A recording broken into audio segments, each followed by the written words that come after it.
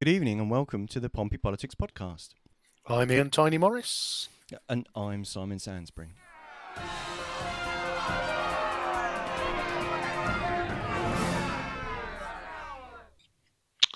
And here we are. They say a week is a long Good time in evening. politics. What a week we've had, eh? Yeah, it's been, well, we've really struggled to kind of find something to talk about. There's been nothing going on at all. It's been boring. I don't know what you're talking about. Yeah, no, I thought it was going out to Simon Foster, who unfortunately is poorly, so couldn't do today's show. Our tame economics professor, who was going to take us through the some elements of the cost of living crisis, but a manna from heaven in our old chum, friend of the podcast, I'm sure, Boris Johnson has given us plenty to work with this week. Just a little bit. So, yes. So, as one leader departs, we've got another leader on that's going to give us the view from the blue seats as to how all of that's unfolding and what happens next. So, welcome back to the show, Simon Bosher. Good evening, gentlemen, and how are the both of you? Yes, Good evening, just fine, delighted to be here. It's been in the world of politics. Sometimes when we're putting these shows together, it would be fair to say sometimes we have to pan an awful lot of gravel to get the little nuggets of gold. But this week it's rather landed in our laps. Yes, it's fair to say I've been quite popular after my views back in May on what Boris should or shouldn't be doing. That I've had plenty of the other media outlets contacting me, wanting to speak to me, etc. But as ever, gentlemen, I was more than happy to come on your show from a local point of view and passed up some of the others. Marvelous. Oh, bless you. That's appreciate lovely.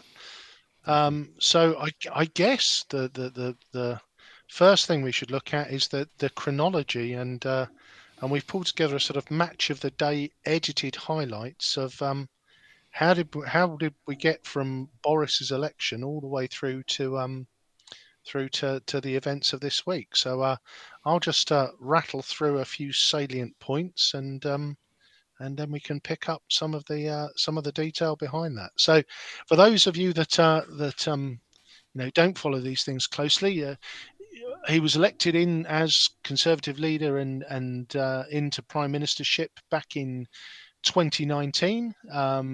Originally, there were 6 candidates. Sajid Javid, Dominic Raab, and Rory Stewart fell at the first electoral hurdle, and then it goes down to the final 3. So Michael Gove, Jeremy Hunt, and Boris went into that mix. Mr. Gove missed out for the second time in a row, which left Jeremy Hunt and Boris on the ballot paper for the Conservative members to decide. And it was a pretty convincing 66 to 34 win for Boris. And it's interesting looking back and reading around that. You had Boris, who had obviously been very instrumental in the Leave campaign. Jeremy Hunt was a strong Remainer. So perhaps no surprise that Boris, on his platform of getting Brexit done, ended up winning that race. So we then look at his run up. September 19, he's in the leadership. The big election hasn't happened yet, and he's trying to push through the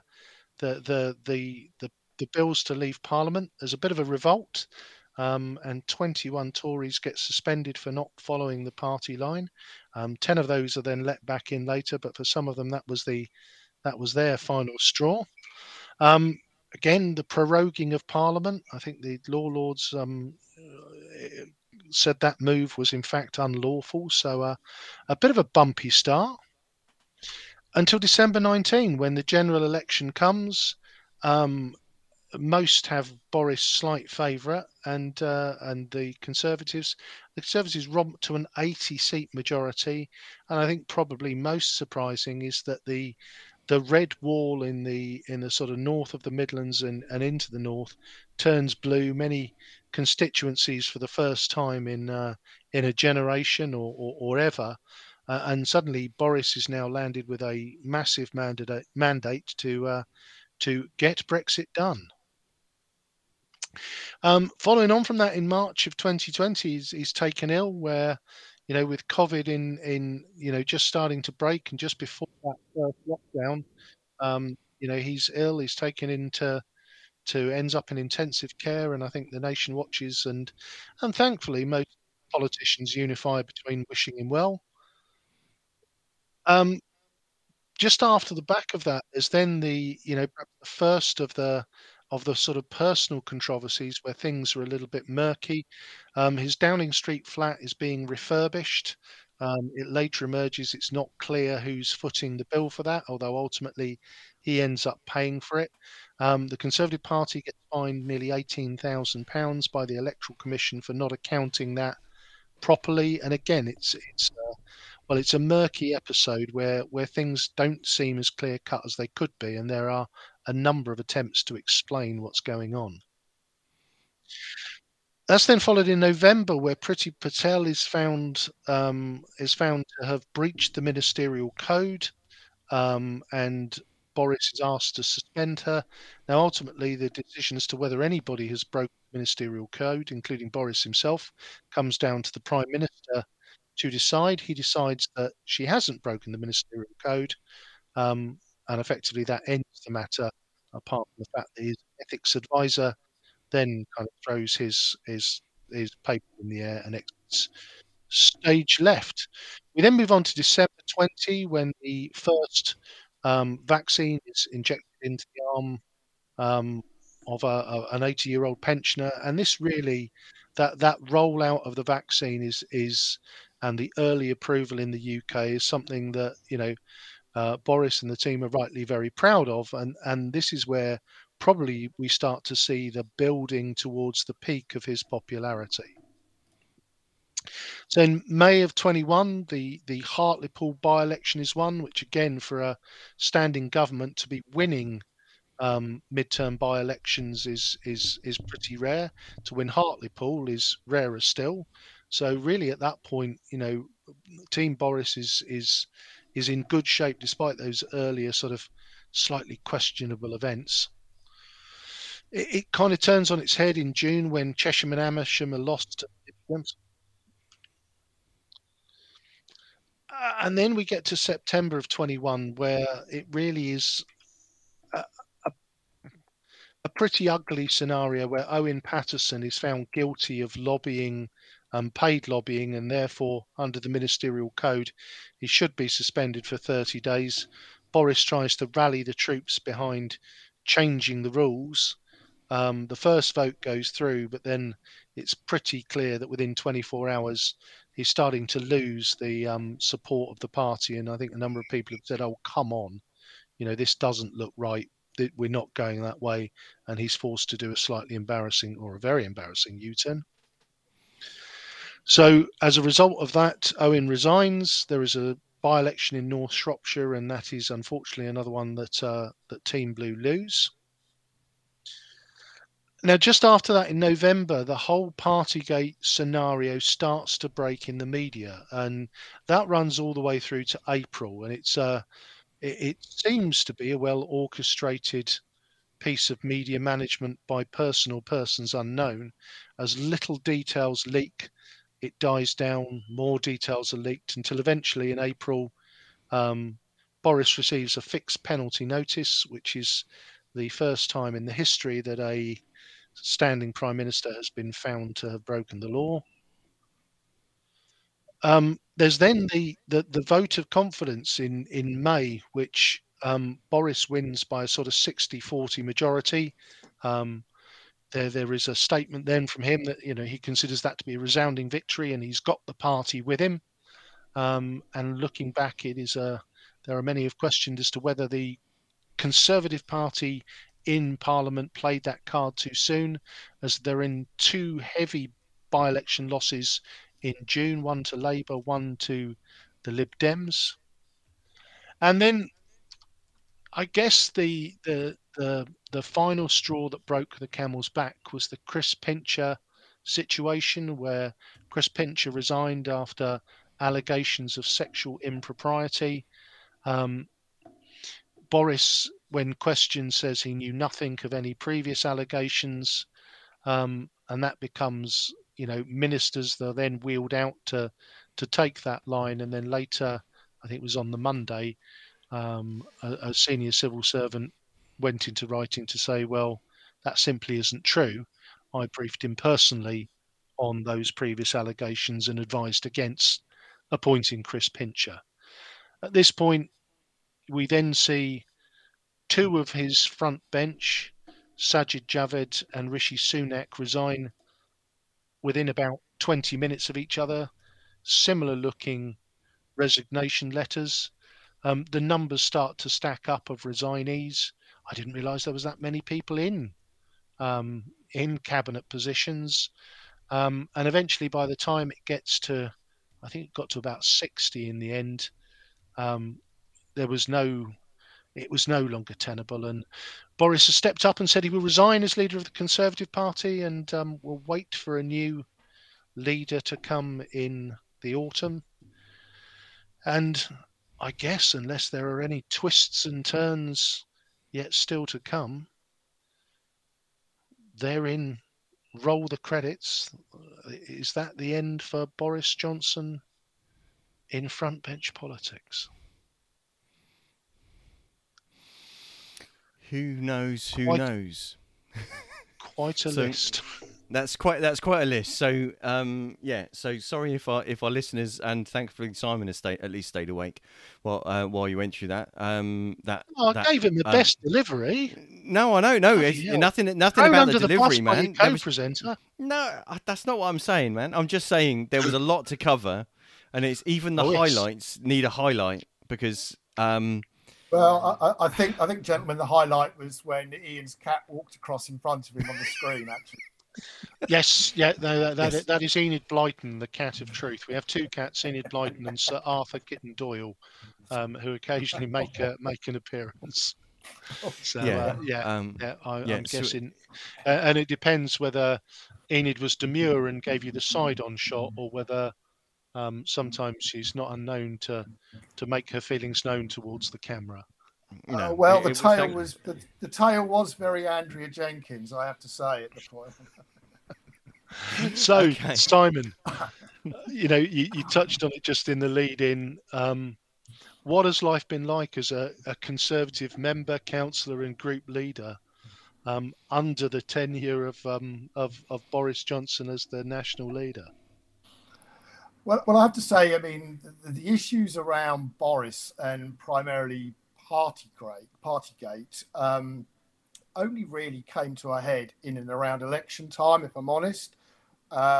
Since then, it has died down, and certainly I actually had a ward surgery yesterday morning, and after what has been happening during the past few days, it wasn't mentioned once, and yet my surgery was packed for the entire 2 hours that we ran it. We actually had a queue of people. It was never mentioned once. It was all about local issues and back to what you might call the day job as much as anything. And that was largely how it was in the run-up until the election started. But of course, then Partygate was in full swing, and it became very much an issue on the doorstep that a lot of people that would traditionally be Conservative voters didn't feel that they could vote for their local candidate, primarily because of what was going on in number 10. And that, from a local activist point of view, is an extremely frustrating thing. And of course, locally, we saw the loss of two hardworking councillors in Frank Jonas and Hannah Hockaday, who essentially were victims of what had been going on behind the door at the 10 and all of that. But generally, it's been about local politics, I have to say, and it seems to be continuing that way. I would have expected perhaps at least some comments yesterday after what was been a pretty unprecedented week, but I didn't have a single one, and neither did my colleagues that were there as well. We were quite surprised, actually, when we had our wrap-up, that not one resident had mentioned what had been going on at number 10, and and the rush to the exit that seemed to have been going on as far as the cabinet was concerned. But like you, I actually didn't appreciate there were that many cabinet ministers, to be quite honest.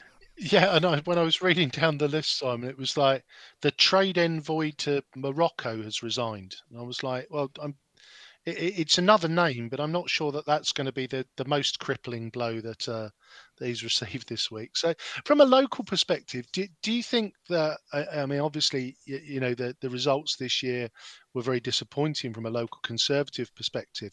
Do you think there was a vaccines dividend the previous year when obviously the vaccine rollout was in full swing, the prospects of coming out of lockdown were looking pretty good, and we didn't have any of those kind of inflationary cost of living pressures that were starting to build come April, May this time? I think there was, because certainly as much as Boris has had what I could probably describe as personal problems, when you look at delivering Brexit, and I appreciate that is still divisive, he delivered on what we were looking for there.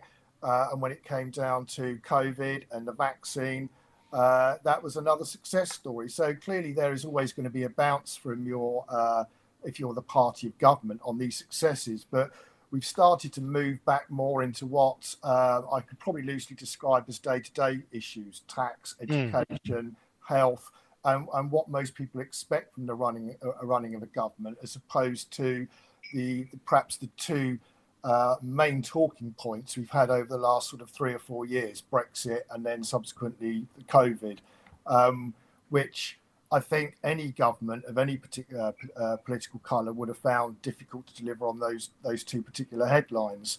But now we're moving more back into the day-to-day stuff, and we're seeing it from a local political point of view as well, in what's expected of the council and how that actually delivers. That we're seeing people perhaps reconsidering where they actually vote and who is best either locally or nationally for where they particularly want to be. So, in terms of your surgery yesterday, it sounds like, with the people you've got coming through their door, the door almost, it sounds like they felt last week was as almost, for those of us who are politically interested, we almost we see that as the start of a new chapter, whereas it sounds almost like the constituents that come in to talk to you were seeing that as a sort of closure or just the end of an era.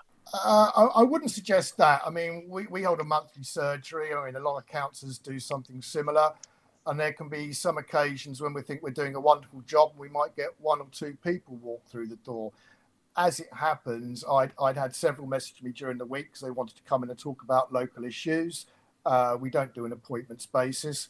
We had things from planning, we had things from parking issues, road safety issues, even down to foliage that needed addressing. There was the issue that we've had, as have other wards, with travellers in Drayton and Farlington. So there was a lot of local issues and a lot of things going on that people felt that they needed to drop in and talk about, as well as some that were clearly personal issues with regards to the resident, which I'm obviously not going to speak about here. Sure. But it can go like that.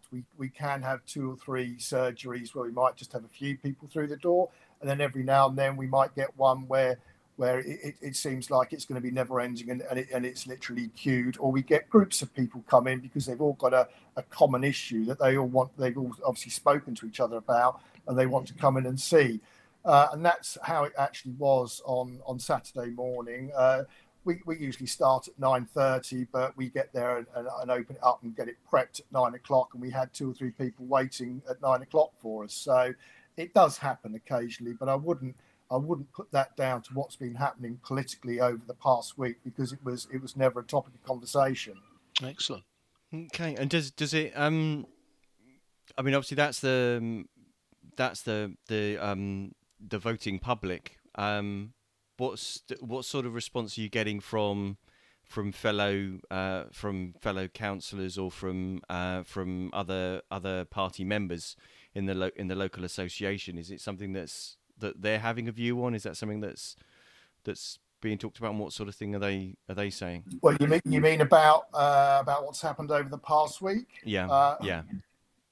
Well, clearly we have as the other parties do, a Conservative WhatsApp group, and it's fair to say that that's been pretty busy.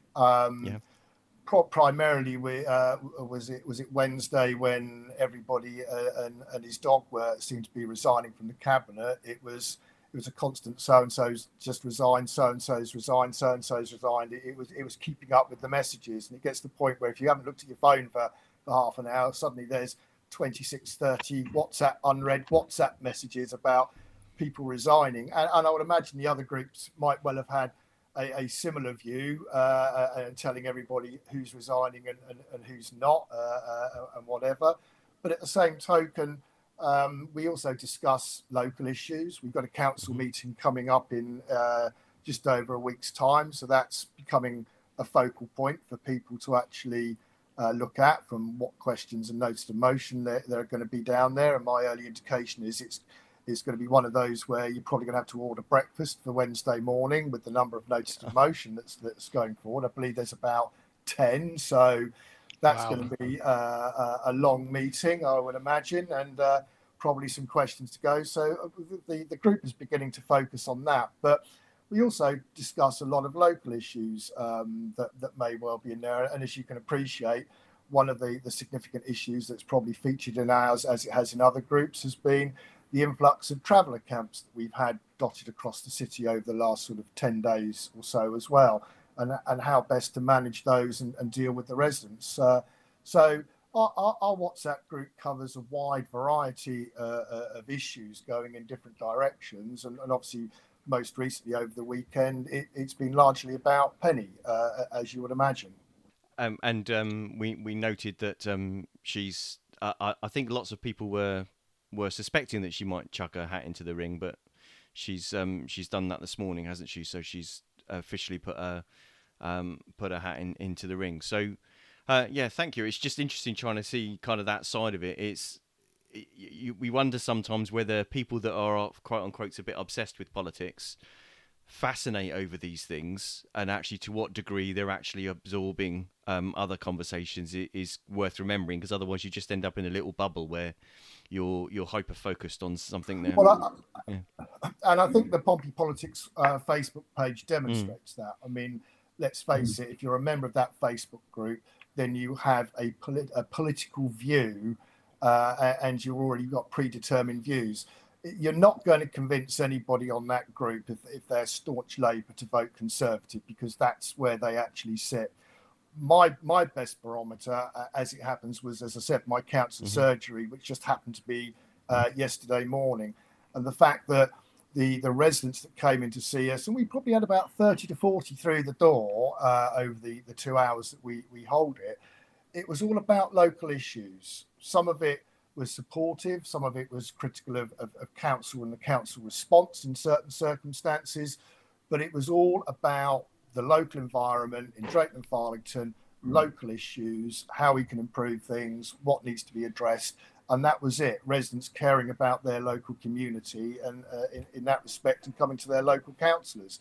It's not necessarily a forum about national politics. It very, very rarely, if ever, features. And we did have some people through the door that I know make it quite, and they've made it quite clear in the past, although they will work with us and support us, don't necessarily vote Conservative locally or nationally.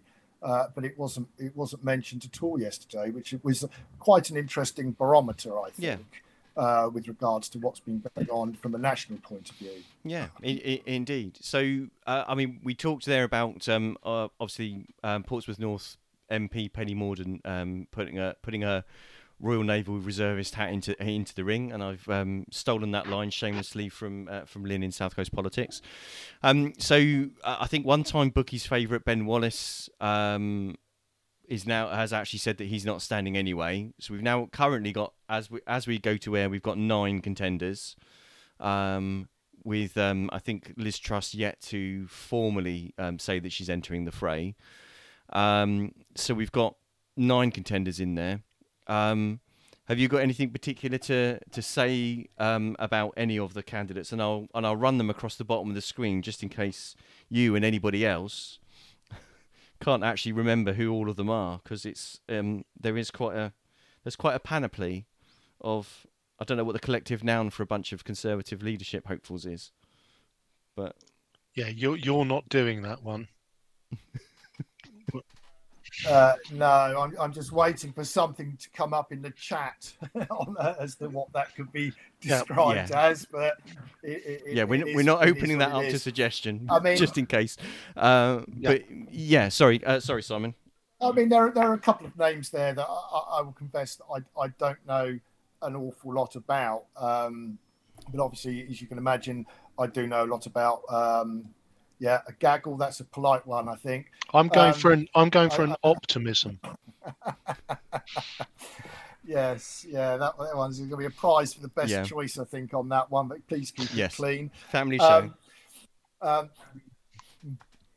mean, there are some that I don't know too much about, but obviously I do know a lot about Penny because I've been working with her probably since about 2005, which is when I think she first put her hat in the ring to become the Portsmouth North candidate and lost at her first attempt. So I've known Penny for near on 20 years, not too far away from 20 years. So I know what qualities that she's got. There are some that I look at and I think, well, Rishi Sunak, I mean, he's been very polished as the Chancellor that got us through COVID, but he's not exactly got clean hands when it comes to Partygate, because he also got fined. He got the fixed penalty notice as well.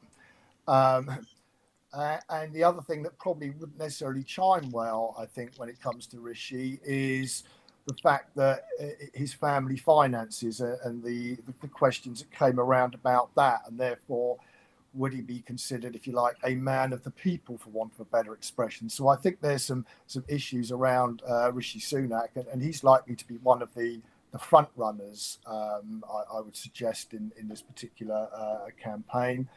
I think some of the people like Suella and Kemi, I think there's a degree of optimism, if I'm honest, for them putting their names forward. They're not exactly well-known personalities, and I have to say, I confess, I know very little about Kemi. And then you look at people like Nadeem Zahawi, who's put his name forward. He's not made any secret of the fact that he wants to apply for the top job. It begs the question, why did he accept the role of Chancellor one day and then go straight into Boris the next day and say, I think you should resign, and then put his hat in the ring the day after? I have to say, Simon, I thought that was a really poor look. You know, there's an element of, I'll quite happily take this high profile job from you, but I think you should resign. Oh, and by the way, I'd like your job. I think that just played, you know, again, when we're talking about, you know, integrity, that didn't sit well with me at all. I have to say it didn't with me, and if as a member of the Conservative Party, which I clearly am, it doesn't sit comfortably with me, then you translate that to the voting public and say it clearly isn't going to sit well with them as in that respect as well. And arguably, you could also look at Rishi again and say you resign one day and put your hat in the ring the next day after encouraging the Prime Minister to leave. I mean, he is part of the Boris Johnson clique, and I think some people might look at it and say, because you are closely associated with Boris as being a key member of his cabinet, therefore mud sticks, for want of a better expression. Now, whether that is unfounded or otherwise, we're in a society where social media perception does actually carry some weight, and I think it's one of those where Rishi is going to find himself with an uphill problem. Again, and perhaps the others. I mean, perhaps I'm being a little bit flippant with Grant Shapps, but having had to fly to Berlin and have my return flight cancelled 3 times in the space of 12 hours before I was flying home. And then I had to go to Paris for work right in the middle of a train strike. He's not exactly flavour of the month with me, but that's a personal view as far as I'm concerned in that respect. And Jeremy Hunt is always going to be one of those that is going to put his hat in the ring. If I'm honest, I think probably the final 2 or 3 might come down to somebody like Rishi Sunak, possibly Penny. I'd like to think so, and maybe an outsider, maybe like Tom Tugendhat or something in that sort of order. But it will come as no surprise to anybody that my and I've already made my position perfectly clear that my candidate is going to be Penny. Absolutely, Simon. And for those of us that are Conservative members, Mr. Sainsbury there doesn't get a vote, but you and I do. I think it is important to stress that ultimately, by the time we get to an opportunity to put a cross in a box, there is this element of that field, will be whittled down in kind of 3 tranches. First of all, each candidate will need to have a number of MPs supporting them to get on the first ballot. And I believe the 1922 committee are going to set that threshold tomorrow. You have got people like Sajid Javed and Jeremy Hunt who were in the race last time around. So you kind of think, well, they're going to be there or thereabouts. I mean, the interesting thing for me looking at that, I think you've touched on some of the outsiders who I'm not sure are going to make it into round 1. I would expect there probably to be half a dozen. And I think for me, the it's going to be interesting to see who the final 3 and then the final 2 are. Obviously, I'm in the PM for PM camp. If Penny wasn't standing, then I've always had a quite a soft spot for Sajid Javed, and he missed out last time, but I think he could be there or thereabouts. But it'll be interesting to see who we finally get the choice of 2 between. So, and just to kind of, we shall see. But with kind of process-wise, because that hasn't always happened, has it? Because with Theresa May's selection as leader, because Angela Leadsom pulled out. It was Angela Leadsom and Theresa May in the final 2, and because Angela Leadsom pulled out, it didn't go to the membership, did it? It was just ratified by the MPs. Correct. And I think the interesting thing with that is that actually the difference in votes between Angela Leadsom and Michael Gove was actually very small. It was a fraction of a percent. But yes, ultimately, when that die was cast and the final 2 were announced, Angela then tucked her ball under her arm and went home, and we ended up with Theresa May by default.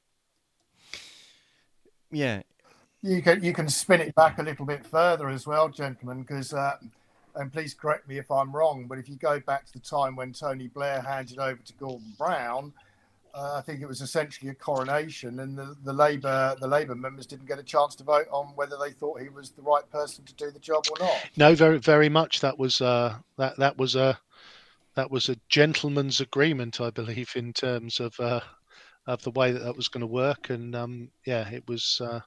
That is exactly how it followed through. So, there is that piece where, there are processes, and it will, as I say, it will be interesting to see. We haven't touched on Liz Truss there, Simon. Do you think she is going to step in? I don't have a telephone number, so I couldn't. You've got no inside info. That scoop, I'm afraid. So I've got no inside information on whether Liz Truss will do so. It will be interesting if she did, and I'd be surprised if she didn't, to be quite honest, because the people I mentioned as maybe being the top 3, if you extended that and made it a top 4, then I will put Liz Truss in that mix as well. I mean, it's an interesting contrast in the electoral method that's chosen, because the Conservatives do this kind of, it's almost like the Hunger Games, where you kind of have a quarter quell and you basically get down to the final 2. Whereas, and I wonder whether that in some ways actually creates the divisions that sometimes seem to inhabit as a casual outside observer, where a third or a quarter of the party are supporting a particular candidate who gets ruled out quite early on in the process, Whereas, for example, in the Liberal Democrats, internal elections are done by single transferable vote. So you actually know that the person that's selected either has an overwhelming first choice amongst the candidates, or indeed is actually a higher weighted, a higher, also has a second preference choice for other people. So at least you've got more buy-in from the membership. Is there, and that would also make for a shorter election because you've only got one round. Is that something that's worth thinking of? Well, it's an interesting thing, isn't it? Because just to throw the third dimension in there, which is the Labour Party's approach to electing a new leader. If you remember, back must have been around 2015-16, when the Parliamentary Party was saying we simply cannot work with Jeremy Corbyn, an attempt to oust him. Effectively, he jumped straight back on the ballot paper, and all of the newly minted, it cost me £3 to join the Labour Party crew, voted Jeremy Corbyn back in, obviously against the wishes of the Parliamentary Party. So, your thoughts on that, Simon? Yes, I mean, you're talking about a split, and I think the Labour Party is a good benchmark with that, because clearly you had the socialist aspect of Jeremy Corbyn against the more moderate Labour group, and that was clearly a split that played out and still plays out. Certainly, if you look at the local Labour Party and what happened to George Fielding, that split is actually still there. I think the party will always unite behind its leader, largely, notwithstanding what I've actually just said there. The Liberal Democrat one is not something that I know too much about, but essentially when you're looking for a leader of the Liberal Democrats, you're fishing from a significantly smaller pool than you are with the Labour or the Conservative groups in Westminster.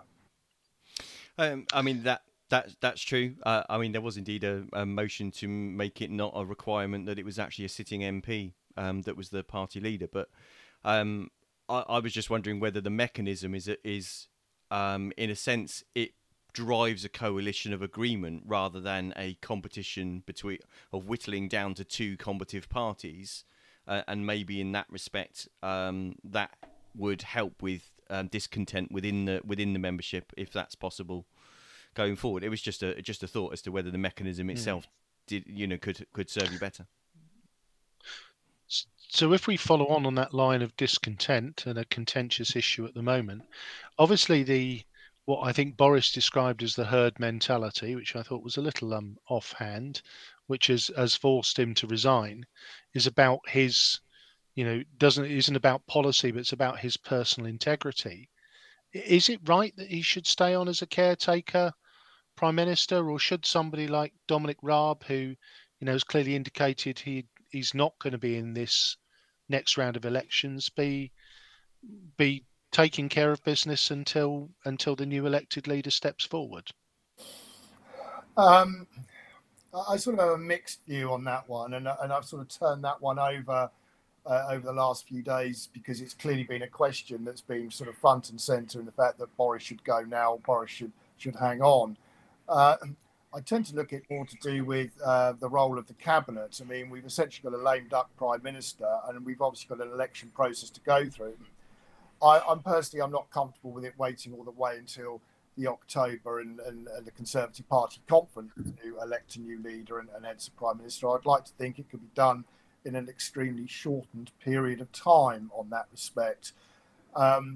It's more about the cabinet, as far as I'm concerned, and the day-to-day working and making sure that the cabinet is working properly, because then you've got a functioning government that's actually doing the job that it's elected to actually do. Theresa May sort of stayed on for a period of time, and we've seen others in the past where we've had this do something similar. My personal view, I'd probably like to see Boris stand down sooner rather than later and let somebody move on with it, probably somebody like Dominic Raab. I mean, Dominic has not put his hat in the ring, so therefore there's no personal motivation for him to want to step in and become the Prime Minister for the time being. if Dominic Raab had or is intending to put his name forward, then I would suggest that it's probably not the right thing to do. But because he hasn't, I think maybe pass over to Dominic Raab and let him move forward with the business of government. I guess the other factor to throw into the mix there, Simon, which people might not be aware of, is obviously Parliament actually rises for the summer recess in a week and a half, and everybody goes on holiday until I think it's early September. So I guess the flip side to that is anybody who's put in position to cabinet at the moment has probably got enough time to work out the names of the people in their new office before they head off on holiday. And then by the time they get back, potentially there's a new leader that might be wanting somebody else sat in their seat. Yeah, on the other hand, though, Ian, to suggest that they'll disappear off on 6 weeks' holiday is probably a little bit disingenuous to them, because certainly my experience, certainly of MPs, is the fact that they may well have a summer holiday, but just because they're not in the Houses of Parliament at that period doesn't mean they're not doing the day work, if you like, actually in their particular constituencies of government that's going forward. So they will certainly be working from a cabinet position on tackling some of the issues that are actually going to be moving forward through the summer months.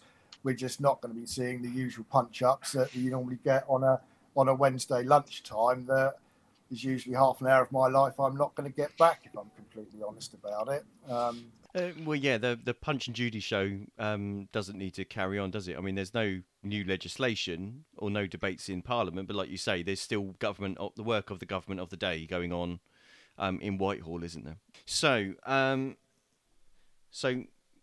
we've talked about the process. We've talked about the runners and riders, the ones that you're aware of. What sorts of policies or values should candidates be exhibiting in order to gain the favour of MPs and of members? Well, there are three words that spring to mind, and I know some people will probably wade in with laughing emojis, but I think, and it goes with any politician, I think, it's honesty, it's integrity, and it's competence. I think we've seen this sort of presidential style of leadership, and I think we need to look at the collective and say, yes, we're going to have a captain of the ship, if you like, but the whole crew needs to be competent and work as a team around them. I mean, certainly if I look at my local Conservative group, I may well be the one sat here, but I've got a team of talent, and it's about making sure that the square pegs are in the square holes and everybody is moving in the correct direction. And that's what I'd be looking for from a future leader of the Conservative Party, is making sure that that they do have the honesty, integrity, and the competence. And I think Penny has got that. And you could argue, when you look at somebody like Rishi Sunak, the integrity, well, he got fined during lockdown, and I think that is always going to come back to haunt him should he be the leader of the Conservative Party. And when it comes down to competence, well, I like to think that politicians of all parties have a degree of competence in what they're actually doing and where their skill sets actually are, but it's the view of those people that vote against them, I guess, would have that separate view. But those are the three key aspects that I'd be looking for in any leader, and indeed any MP or elected councillor or any elected position in that respect. No, just I'd welcome your thoughts, Simon, on I consider myself to be a fiscal conservative, so I've really struggled with Boris and Rishi as a double act in terms of that populist approach and the kind of the approach over COVID, and I think some of the measures were spot on, but I think a lot of the measures were very, very fiscally reckless. So my only wonder is, having come through a period where the Conservatives spent money like no other Conservative government in the past, it is a fiscally conservative message, which probably would play well to the MPs and the membership.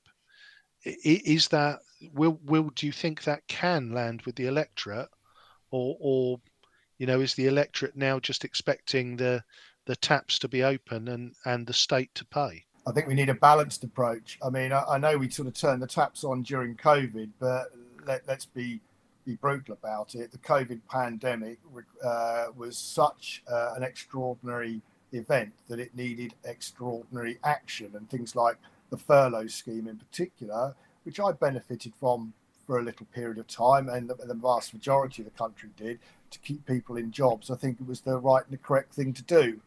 But there is always going to be a balance when something like that is done, that at some point there's going to need to be some sort of taxing that needs to address that.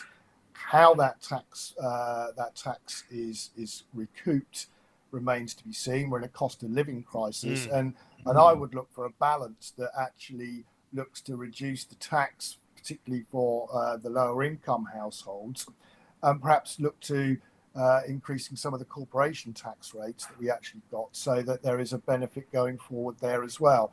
It needs to strike a balance, and one of the things, having said I'm putting my hat in the ring for Penny, but I'll be very interested in looking at what some of the other candidates actually have to say about how they're actually going to tackle that issue, because going forward, I think it's not going to be about Boris now because he's yesterday's man. It's going to be more about some of the issues of the day, and quite clearly from the media point of view, the significant one is going to be what's called the cost of living crisis, and how each candidate is proposing to tackle that going forward. It will be, if that's a major issue, it will be interesting to see. I know a lot of the candidates were on the media this morning, talking about how they would or wouldn't scrap the national insurance rise, how they would or wouldn't be committing to carbon neutral net zero by 2050, and there was some trip ups there for them about basically how that was going to be paid for, how those things that they were talking about were going to be paid for, and indeed a couple of the candidates seemed to be saying, "Oh yes, well I'll be releasing next week how I'm going to be paying for all of this, but I've told you this week what I'm going to be saying, or how I want to lower taxes, but I'll leave it till next week to tell you how I'm actually going to pay for that." Is that? Do you think that conversation is something that's going to fly at the moment with the public, or is that because the electorate in this case aren't the public? You're talking about eventually Conservative members. Are they perhaps looking for actually like Ian describes himself as are they looking for signs of a fiscal Conservative rather than what we've had over the last 2 years, which it's fair to say is something else? I think they will be, but obviously people like myself, I don't get a vote on all 9, 10, 11, 12 or however many candidates are actually going to end up in the field. I will get a vote in the later stages. So it's going to be a case of building up that knowledge piece, if you like, of the candidates, so that when I get to the final 2, 3 or 4, however many actually is, then you will have a more rounded view of what they actually stand for, and it will give you a good indication of the direction they're going to be looking to take the Conservative Party and indeed the government of the day, because I don't think we're going to be sitting here looking at a general election in the autumn time or anything like that anytime soon. I think whichever way you look at it, it's still going to be an 80-seat majority, and anybody that's going to be moving into number 10 is probably going to want to see out the term of the Parliament. So I was just wondering then whether kind of looking back to some of the other things that you said, whether then, so you've got almost kind of two elements. One is the response to the quote unquote the fiscal conservatism, and the other one is how close have you been to the existing administration in order to be distant enough from it to not be tarred by it, but close enough to it to still remain competent? Is that kind of essentially the kind of the three kind of things that are key to balance? Well, yes. I mean, it depends, because I mean, let's face it. I mean, Penny has been Paymaster General. She's now doing trade. So she is a cabinet member who's, if you like, kept her powder pretty dry and not expressed views one way or the other. So I think Penny has been close enough to the fact that she's got the experience to do the top job, but actually she's actually been clever enough to maintain a distance that hasn't tarred her with any of the goings on that have been associated with number 10 in that respect. She's certainly not been one of the protagonists in bringing Boris down in the way that some people have. So I don't think Penny is associated in any shape or form with what's been going on, but she does have the experience to actually do the particular job. Whereas if you look at some of the others that are actually in it, you could argue that Jeremy Hunt is in a similar situation to Penny, because he hasn't been a cabinet member under Boris, but I think he's one of the longest serving health secretaries that we've actually had. So clearly he's been one of those that has got that experience going forward. Is he the right person to go forward from now? I'd argue possibly not, but it'll be interesting to see how people shape it, because I think, as I said, certainly the Conservative Party members are going to be looking at how this moves forward with fiscal conservatism. But we also got the eyes of the world and the eyes of the UK looking on which direction it's actually going to move in as well. So what the candidates talk in terms of things like certainly tax and the cost of living is going to be a significant view. There are other views that have come out with regards to Rwanda and the asylum issues there, the approach to Ukraine. So there are going to be both domestic and foreign policy issues that are going to be front and centre for a lot of the media, who are going to be reflecting the views of the voting public as to how these candidates are going to perform going forward. Because, as I said, I don't think we're going to be going to a general election in the autumn time. I certainly hope not. So what people are saying now as the candidates is going to be something that's going to take us through until the end of this particular parliament. So we're going to have a significant period of time with those policies going forward. And that's an interesting perspective. So, I mean, there's an argument that says that the new leader might want to seek a mandate from the British public, but I think with an 80-seat majority and with the current, the current kind of, if you like, popular view of the Conservative Party, I think I agree with you. It would be madness to try and pull that forward.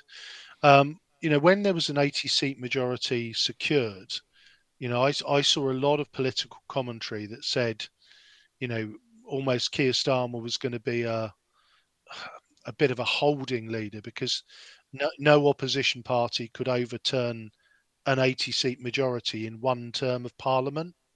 I guess as we look towards the election, and I think, do you think there's any chance of it happening sooner rather than later? And if it happens later, what are your hopes and fears as to what that outcome might look like? Again, I don't think it'll be a general election sooner rather than later. I think that new person is going to want to put their leadership stamp going forward, shape the team how they actually want to move forward, and start setting the policies going through the next year or two. So I don't think that we're going to be seeing a general election anytime soon. That's probably not what Keir Starmer really wants to hear, because it also distances, from a time point of view, things like Partygate and moving on. They've tried over the past week to move it away, the narrative away from Boris and what Boris's get up to, and to try and tar the Conservatives as a whole as being complicit in this shape or forward. And let's face it, Keir Starmer and Angela Rayner have not been without the controversies around their leadership as well. I think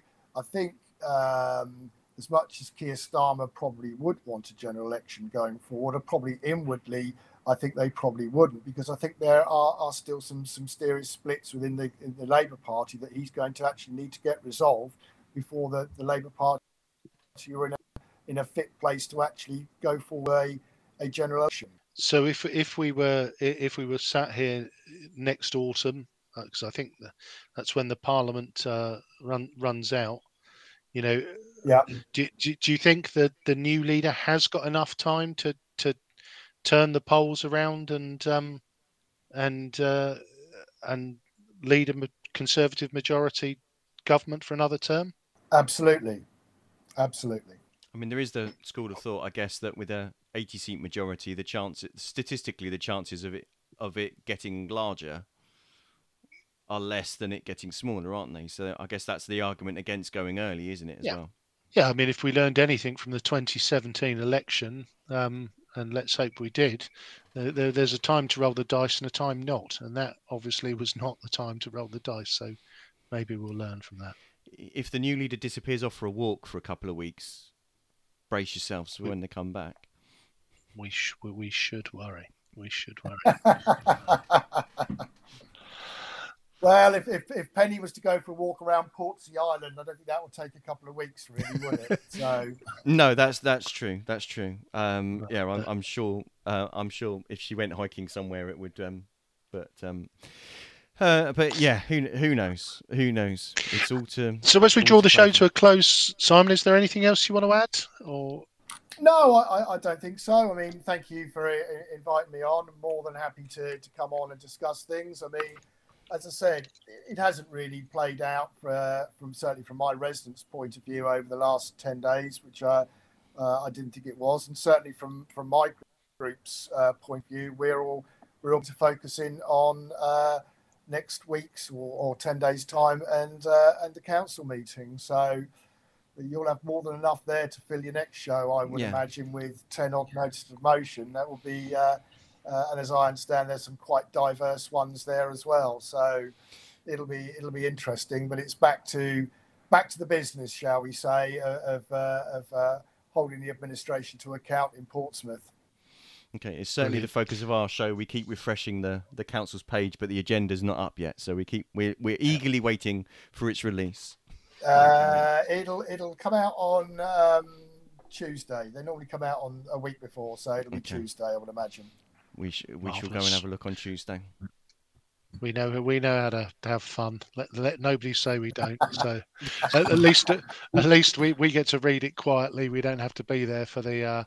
We'll do our usual. Having seen it, our speculation on whether you'll be home before midnight. So Simon, thank you ever so much for your time. You've been listening to. You're very welcome. The Pompey Politics Podcast. I've been Ian Tiny Morris, and our guest has been Simon Bosher. And I've been Simon Sansbury. And as Simon was mentioning, do join us next week when we look at the rundown of the of next week's full council. So what's the summer agenda? That'll be our show next week. Join us at 6:27 next Sunday evening.